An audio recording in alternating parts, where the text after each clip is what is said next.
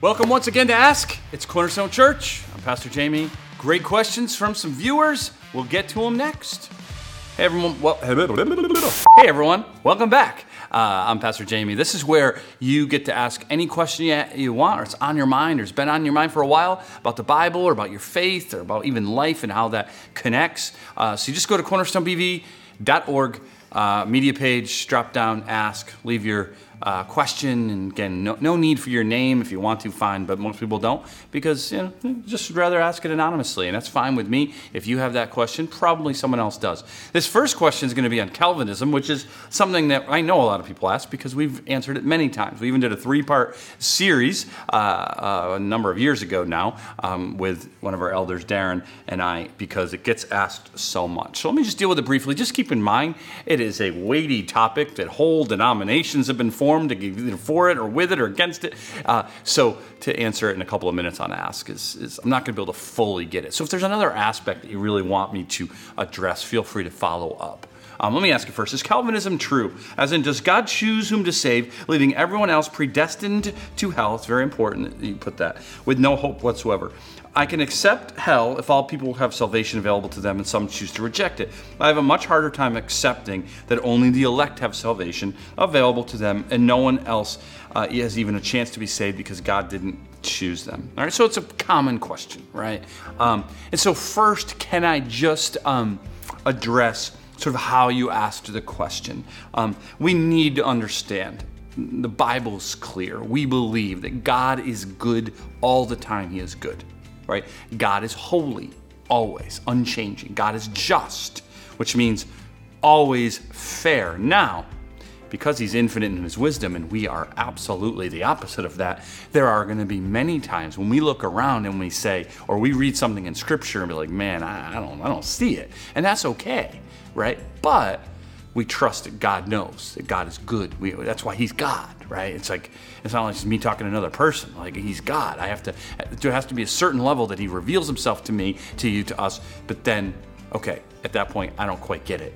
And that's okay, all right? I say that because in the question you said, I can accept or I can't accept. Just be very careful you don't sort of pull a Job on us, right? Where Job, who had every right to feel horrible, right? Everything taken away, he started accusing God. He started saying that kind of stuff. And God, man, he, in his graciousness, really rebuked Job and said, yo, where were you when I made all of the universe, right? And went on and on about that. So be careful. God is God, and he is not interested in what we accept or not. This is not an election. He's not running for office. He's not, I hope you get the point. I'm not trying to be mean because I get what you're asking. But if you go into any faith question that's hard to answer, and this one is, there's been books written on it, right? If you go into it, well, prove yourself to me, just be careful because that could harden your heart. And God is going to be God, and he's not going to change based on you or me and our opinions. We have to keep our Americanized sort of view on things that we can critique whatever we want and people should change, right? And I'm not saying that's you, but just be careful about that. God's not interested in he's interested in you, but he's not interested in whether or not you accept him, okay? Let me just give you from Ephesians. It's rather long, Ephesians chapter 1. Blessed be the God of our Father, the Lord Jesus Christ, Paul writes, who has blessed us in Christ with every spiritual blessing in the heavenly places. Right? So blessing, blessing, blessing. Wow, he's so good, right? Even as he chose us in him before the foundation of the world. Right? Before the foundation of the world, he chose you if you're in Christ. That we should be holy and blameless before him. In love, he predestined us for adoption to himself as sons through Jesus Christ according to the purpose of his will.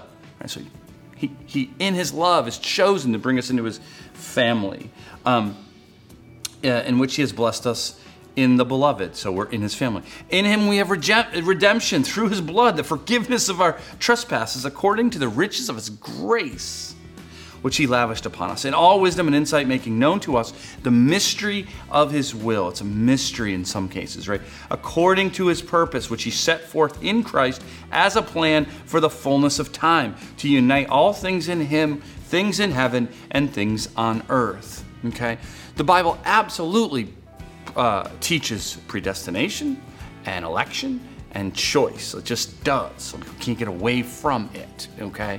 And yet, that's by his love and his grace. Nobody deserves salvation. Nobody. And yet, amazingly, some are saved. Now, what I pointed out in your question was to predestine those to hell. Be careful. The Bible doesn't teach that, right? That's called double predestination. Some believe in that, but I don't think the Bible teaches that at all. In other words, you were just made to be destined. He just made you to judge you in hell. Everyone is responsible for their rebellion and sin towards God. Okay? And I know there's questions around that. What about the fact that we're in sin and then we do sin? I get it. Often I wrestle with that, right? We're told to put our faith in Christ, and we're told we were chosen in Christ.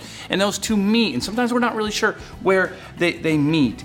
But what we have to remember is God is good, right? And what's great about predestination, what's great about that, is you aren't going to lose your salvation. You aren't going to do something that God's like, ooh, yikes, didn't realize that one. Sorry.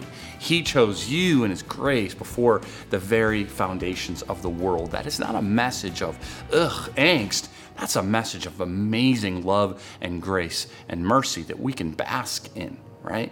And so I think that's about all I have to say on the subject, but if you have more, let me know. 2, if Jesus were a parent, how would he react to a strong-willed child? No, I'm kidding. Calm it down. All right. Should I react the same way or differently because I'm not perfect like he is? Okay. Obviously, we look to react as much as we can with Jesus. We're just going to not be Jesus because we're still growing in him, right? But Jesus was never a parent, but in a lot of ways, like he is, right? His parent is a spiritual father, ultimately, to all of us. So you can certainly look to Jesus dealt with lots of strong-willed children. Peter, right, is kind of chief apostle. That's his main thing, right? So look at that. And to maybe a lesser degree, James and John, what they call the sons of thunder, right? Jesus had to talk with them.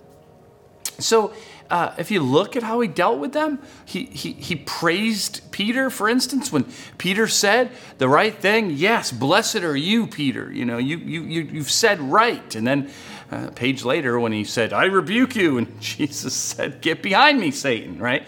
And so you love the strong-willed child. You don't look to crush his or her spirit, and yet you must correct. You must rebuke when they're wrong.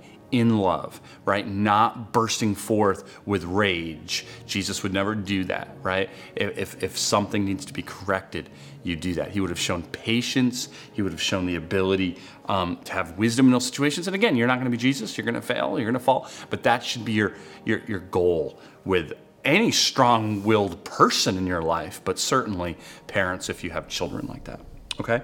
Real quick one, so stay with us. In episode number 323, I mean, oh my goodness, okay. I didn't know that we had those numbers. I guess we do.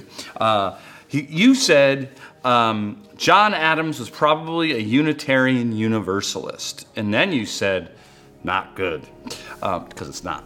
Can you elaborate on why it's not good to be a Unitarian Universalist? Thank you.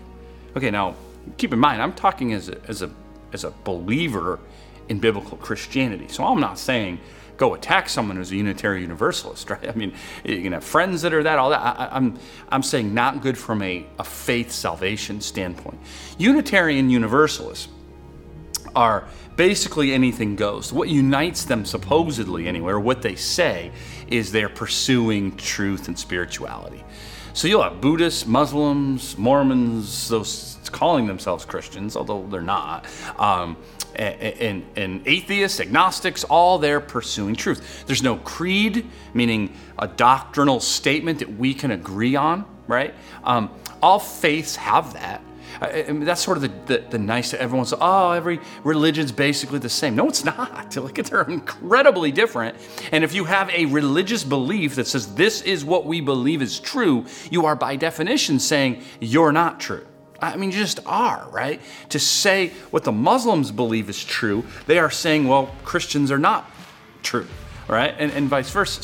So when we look at it from a Christian perspective, you desperately need salvation by God's grace, but the cross, the empty tomb, the creeds and beliefs that we derive from Scripture are necessary.